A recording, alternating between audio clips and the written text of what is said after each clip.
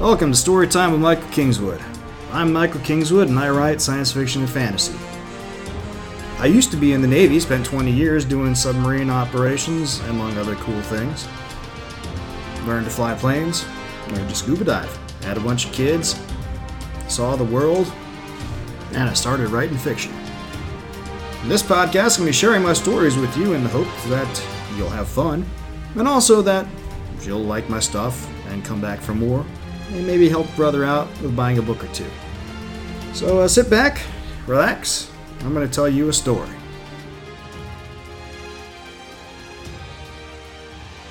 Hey friends, it's Michael Kingswood, and it's story time, and the hair is just getting longer and longer.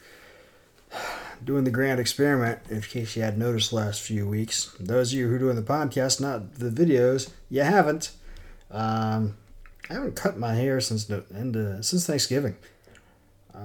Mostly because, same reason I did the beard, is because 20 years in the Navy, I was always having to maintain the high and tight. I didn't have to maintain a high and tight, but I liked to.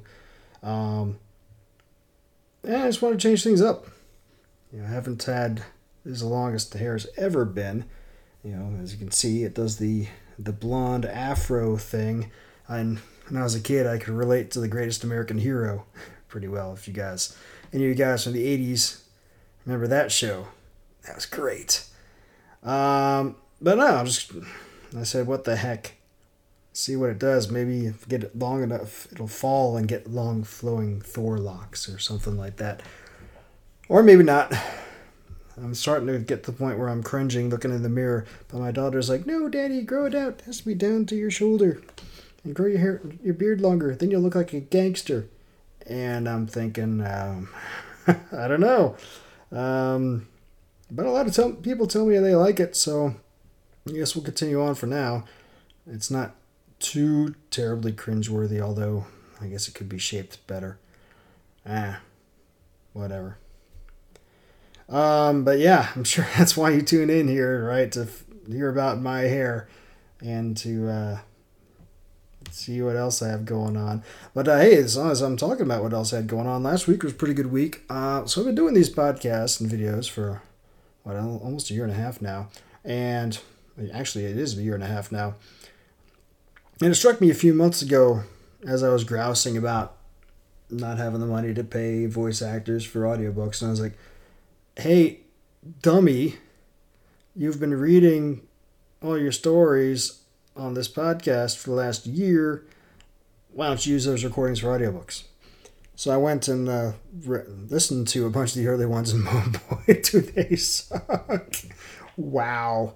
Talk about horrible recordings. But hey, I was just getting started, didn't know what I was doing. I still don't really know what I'm doing, but I have managed to figure out some aspects of it. Got most of the excessive noise down, and I've learned to trim out things like swallows and weird mouth sounds and stuff, which I do that in the portion of me reading the story where all you see is the cover, not the video portion of me here before and after, because then that would just look weird. And to be honest, with the idea of porting all the me reading stuff into an audiobook, that's the part that really matters. So I finished up, as you know, Passing the Night, and last week I started The Pericles Conspiracy. So I went back and listened through my recordings of Passing, and the first one, man, I had the gain too high on the mic or something, because there was a whole lot of white noise in that, but the others sounded pretty decent. So I re-recorded the first part of Passing the Night, did front and back matter, opening, closing credits, and some other stuff.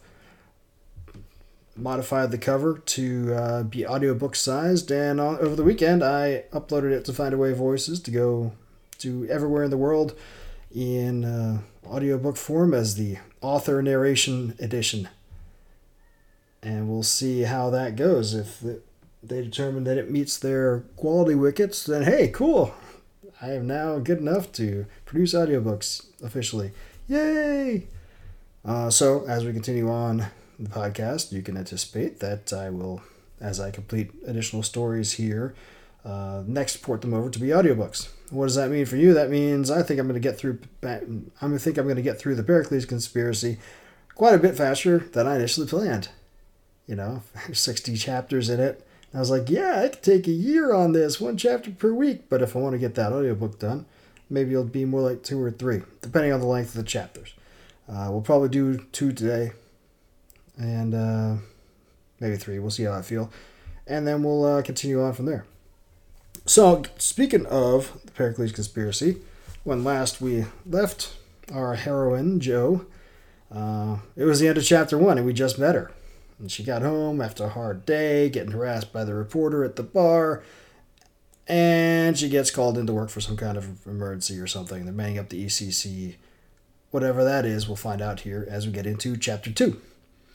So, sit back, enjoy, and I'll talk to you on the flip side. The Pericles Conspiracy. Written by me. Read by me. Chapter 2. Emergency Control. Corporate headquarters of McAllister Stellar Transport was located just outside the Quito Launch Complex fence line on the south side of the city. A sprawling complex of just over 20 acres housed the corporate buildings nestled together inside a guarded wall, a large central tower that stood some 50 stories in height, 7 smaller outbuildings, and the cargo warehouses at the back of the campus along the fence line with the launch complex. The entire complex, with the exception of the warehouses with their railway terminals and sprawling parking lots for heavy lift trucks, was carefully maintained and planted with the finest greenery available on any of the known habitable worlds. Paved walkways joined the various buildings. No vehicles were allowed inside the campus except for the chief executives and the cargo trucks, but the truck roads were concealed from sight behind carefully planted trees in front of stout concrete walls.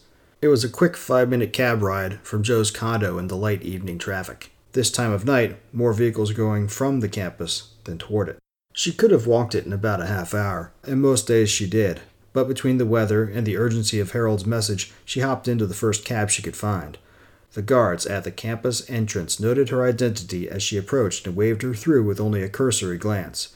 Supposedly, the process would be quicker and easier with the new implants, but she never had any problems with the identichips in her security badge or holocard. The Emergency Control Center, ECC, was located on the 30th floor of the main tower. The lift from the ground floor brought her up with barely a whisper. The noise inside the ECC was quite a bit louder. Large status displays dominated the wall directly to the left of the entrance. A glance showed her they were being updated by the latest feeds from the stellar Lagrange point navigation satellites, as well as those from a pair of starliners, Chamberlain and Leonov. Workstations for the various support organizations were scattered around the floor below. Directly opposite the status displays, on a raised platform above the support workstations, the command table was fully manned by the usual people, except for the incident commander station at the center. Li Wuxin, her principal assistant, was sitting there and looked relieved when she walked in the door. "Jo, where have you been?" Wuxin asked, echoing Harold's earlier words as she walked up to the incident commander's station. He stood up, tapping the control console to log out of the command and control voice network as he did. Jo didn't bother to answer Wuxin's question. It didn't matter anyway. She settled down into the command chair and inserted the earbud resting there specifically for her use. Most of the other principals had database implants, so they didn't need one. "What's the situation?" Wuxin leaned over her shoulder as he filled her in. The Hephaestus suffered a containment breach in her fusion core, took out the after third of the ship. They managed to close off the airtight bulkheads, but they're without propulsion and adrift. "Son of a bitch! Any casualties?" The shift engineer and a reactor tech were in the access tunnel troubleshooting the problem when it blew. "And the passengers?" "Cryo suspension is uninterrupted. All indications are they're fine, for the moment." Jo breathed a sigh of relief. "When did this happen?" "Earlier today. The distress signal reached us this afternoon." "Have we notified next of kin?" "The Casualty Assistance Office is beginning the process, but they have not yet made contact." "Very well." Jo tapped the command screen and called up the Hephaestus's manifest. "They only left 2 weeks ago. Their velocity can't be that high yet." Wuxin shook his head. "No, a little under 12,000 kilometers per second." That was something, at least. The most dangerous portion of any Starliner's voyage was the initial acceleration away from port. When the plasma generators that powered the main engines were in standby, the ship's reactor plant operated at only a fraction of its rated power. But during acceleration, it gradually increased its power output until it reached 100%, in order to achieve an even acceleration as relativistic effects increased the ship's mass. And it did so for just about a full year, in order to achieve nominal cruising speed of 95% of the speed of light. If anything were to go wrong, it was most likely to happen at those higher power levels, and while a rescue from a mishap during the deceleration phase was relatively simple, a mishap during acceleration was a different matter entirely. 2 months out from the originating star system, it would be virtually impossible to mount a rescue, since the distances involved and the speeds required for intercept were beyond the capabilities of most conventional rescue vessels. And of course, by the time the ship reached the destination star, if it ever did, everyone on board would be long dead. Joe inwardly gave thanks for small mercies that this disaster had not occurred a few weeks from now. 2 public funerals would be bad enough. At least there was still a chance to avoid 5,000. Have you had a tug powered up? Wu Xin nodded. Tugs T3 and T8 will be underway in 15 minutes. Joe nodded and waved him away. He took a seat at a support console behind the command table. Tapping the control console to log into the command and control voice network, Joe spoke up. This is Captain Josephine Ishikawa. I have relieved as Incident Commander. After the initial burst of activity, the next several weeks within the ECC were less frantic and exciting, but by no means easy.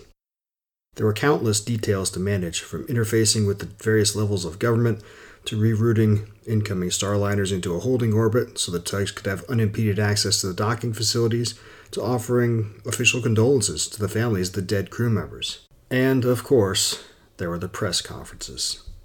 As Incident Commander, Joe was obliged to sit beside Harold each afternoon and field questions, each more inane and brainless than the last. How in the hell was she supposed to know what the people stuck on board the Hephaestus were feeling about their situation? How the hell did that news bimbo think they were feeling? Each press conference was an exercise in frustration, and she often left with her jaw aching from grinding her teeth so hard. Joe understood where the reporters were coming from. They had their deadlines and were fighting for ratings so they could keep their jobs, but really, would it kill them to at least review basic physics before coming up with their questions? After the first week, with nothing new happening and nothing more dramatic to do than wait for the tugs to rendezvous with the stricken vessel, Harold, at the press corps' request and to Joe's relief, moved the press conferences from daily to twice a week. There was another brief flurry of press interest when the tugs made up with Hephaestus and began the long, slow process of redirecting the Starliner back toward the Sol system. But when it all went according to plan and no one else was killed, their interest quickly faded once again. When Hephaestus docked, it was almost anticlimactic. The news media noticed, of course. But the coverage was light, limited to blurbs on the evening news shows and little else. Of course, the docking was not the end of the job by any means, but with the crisis stabilized, it was time to stand down the ECC. The normal command and control system could handle it from here. Joe had spent the last 2.5 months living out of the ECC and her personal office on the 35th floor. She slept on a couch in her office and showered and changed clothes using spare clothing she kept in her office just for that purpose in the employee gymnasium, which was located in one of the outlying buildings on the campus. She was more than ready for a long bath in her own bathtub and then a little vacation. Before the crisis hit, she had planned to go up to Boston to visit Carlton and Allison. They had both been as disappointed as she when she canceled, but they understood. They had lived the Starfarer's lifestyle their whole lives up until a year ago. It still seems strange to think those two wouldn't be returning to space with her when she got underway again in a little more than 2 years, and to think that when she returned, they would both be in their late 70s, suddenly, from her perspective, older than she was. It was odd, and more than a little sad for her, but it was their decision and they had made it for their own reasons, so who was she to judge? As soon as she finished the last details in the ECC, Joe called Harold and informed him that she was going to take her vacation. He raised no objections, so she booked herself on the next flight to Boston, leaving early the next morning. Allison was thrilled when Joe called her to tell the news. It was obvious Allison wanted to chat more, but as much as Joe enjoyed the discourse, she was exhausted. So she begged off, promising they would have all the time they needed to catch up when she arrived. Chapter 3. Old Friends. Carlton Hirsch met Joe at the baggage claim in Logan Airport. She was just turning away from the carousel, pulling her checked bag behind her when he saw her and waved with a grin. She returned the grin in kind, her face brightening as it always did when she smiled, and gave him a hug in greeting. "Looking good, Captain," he said, then winced at the look of reproach on her face. "Sorry, you look good, Joe." Try as he might, and no matter how often she told him to do otherwise, he always found himself addressing her by her title when talking to her, almost without realizing it. Serving under her command aboard Pericles for 5 years was hard to get past, but he was out of that game now, wasn't he? "Good to see you, Carl," she said, the reproachful look changing to a familiar, friendly smile. "How are Allison and the kids?" "She's fine. Tim's enjoying first grade a lot. He has a girlfriend." Carlton found himself shaking his head in amusement at that. "Malcolm's starting to say a few words, or at least I think they're words. You didn't have to come all the way out here to meet me, you know. I've ridden the T before." Carlton waved off the comment dismissively. "Least I can do. You've had a tough few weeks." They stepped outside into the crisp winter afternoon. Carlton noticed Jo shivering, heck, nearly convulsing, as she pulled her jacket tight about herself. Too much time along the equator is making her blood thin, he thought. Not that he didn't find it a bit chilly for his taste as well. He was parked in a short-term lot. It only took a few minutes to reach his car. Jo whistled appreciatively when she saw it, a brand-new Mercedes, painted in a green so dark it was nearly black. "Not bad, Carl. Airline's treating you well, I see." He chuckled. Allison paid for it. Allison was an attending at Beth Israel Deaconess Hospital and made much more money than he did as a senior instructor at Delta's Orbital Flight Academy. He could not complain about his work schedule, though. The drive from Logan to his and Allison's house took a bit less than an hour. It was after rush hour, but someone from out of town would not believe it from the number of vehicles on the roads. Most people commuted on the T, or in automated taxis or public transport buses, but even still, the roads through town were almost always packed. Eventually, he turned right off the Riverway onto Longwood Avenue and into the residential area adjacent to the medical district. It was like driving back in time. The rest of the city had long ago turned into towering skyrises, but here, the residents still maintained old, quaint homes on quiet, wooded streets. They pulled into the driveway and Carlton helped Jo with her baggage. Allison was waiting on the porch, beaming a wide smile. She and Jo embraced fondly and walked into the house, chatting away already. "Typical," Carlton chuckled to himself as he trailed behind and lugged the bags up the stairs and into the house. Allison had dinner ready, a marvelous concoction of braised beef, simmered greens, seasoned mashed potatoes, dinner rolls, and a fine Cabernet that they had decanted earlier in the afternoon. And, of course, there was massed-up baby food for little Malcolm, who proudly wore his meal on his bib before Allison finally gave up trying to pilot any more starships into the tiny docking bay that was his mouth. After dinner, the ladies took Malcolm to the family room while Carlton took Tim upstairs to get ready for bed. The usual routine of bath, pajamas, and bedtime story went off without a hitch, and before long, Carlton kissed his son on the forehead goodnight and shut the door. When he got back downstairs, Allison and Jo were deep into another bottle of wine.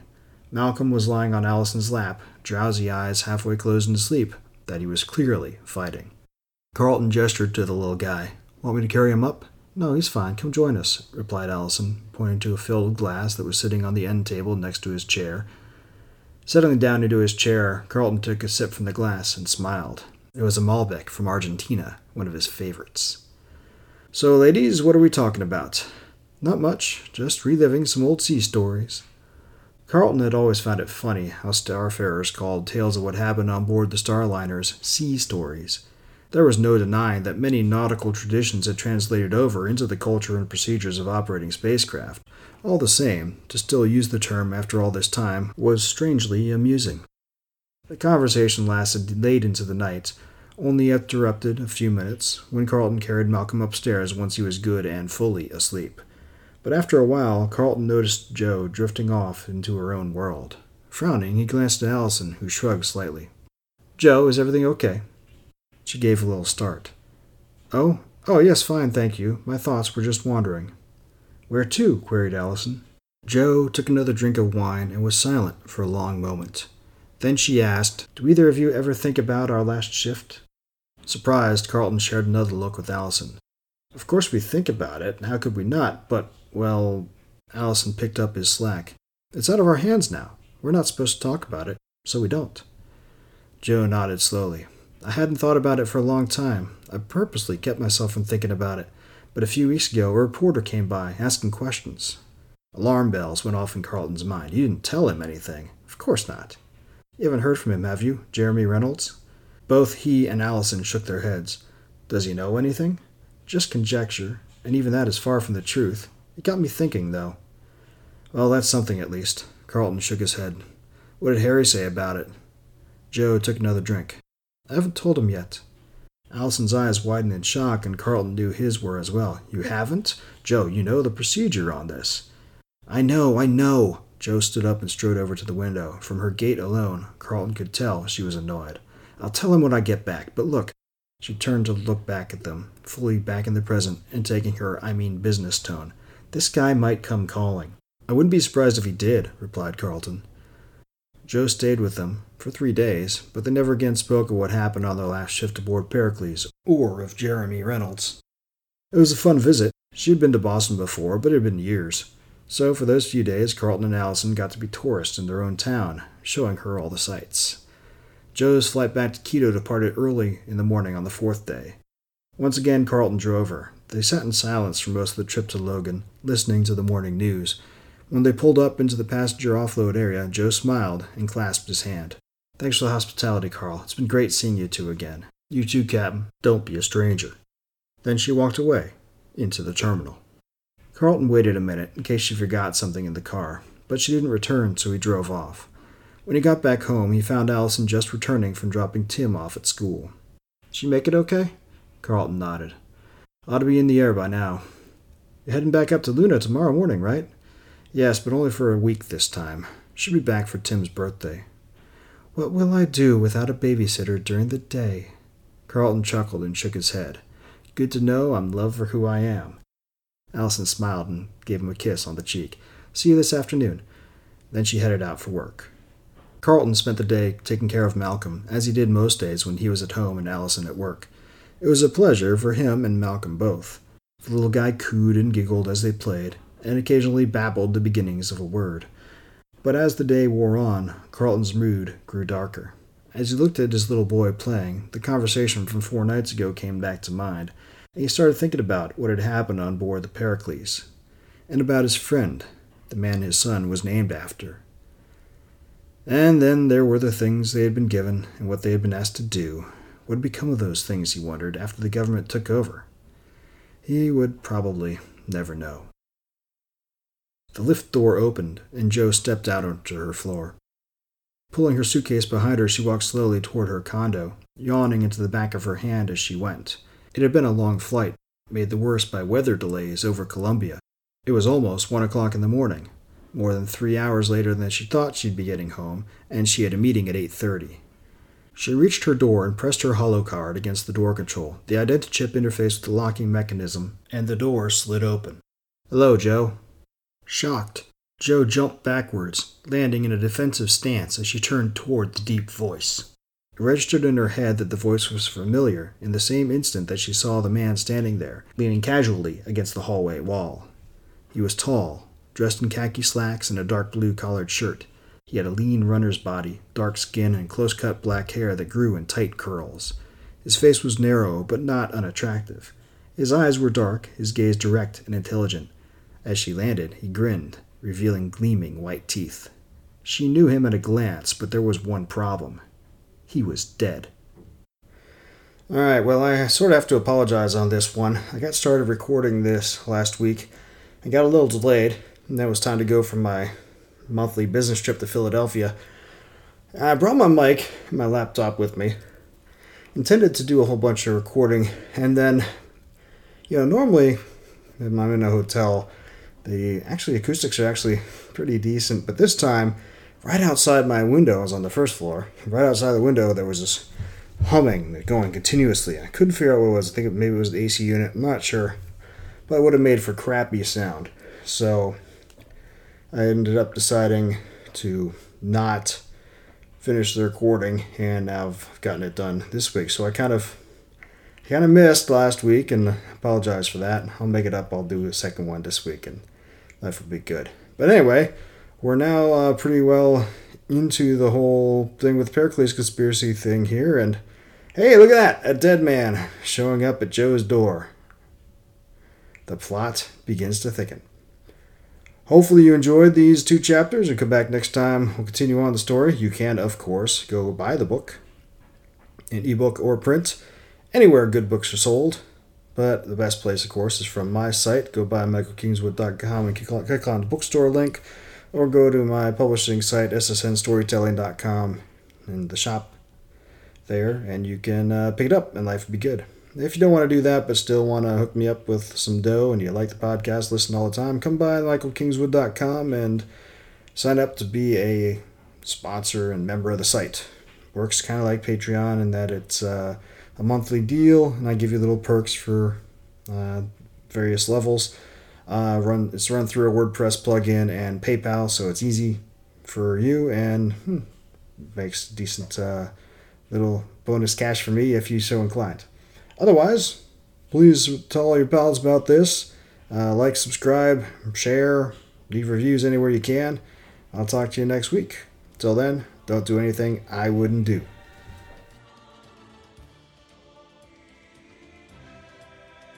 Thanks for listening to Storytime with Michael Kingswood. You can find me online at michaelkingswood.com. I'm also on Facebook and Twitter. My web store is ssnstorytelling.com, where you can find all my books in your favorite formats. Purchasing through the web store nets me the most profit, but if you prefer, I'm also on Amazon, Barnes & Noble, Kobo, and all the other usual e-tailers.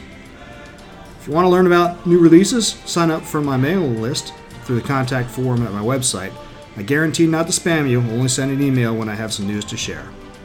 Storytime with Michael Kingswood is copyright of Michael Kingswood. Intro and outro music copyright Gene Paul Zogby, licensed through stockmusic.net. All rights reserved.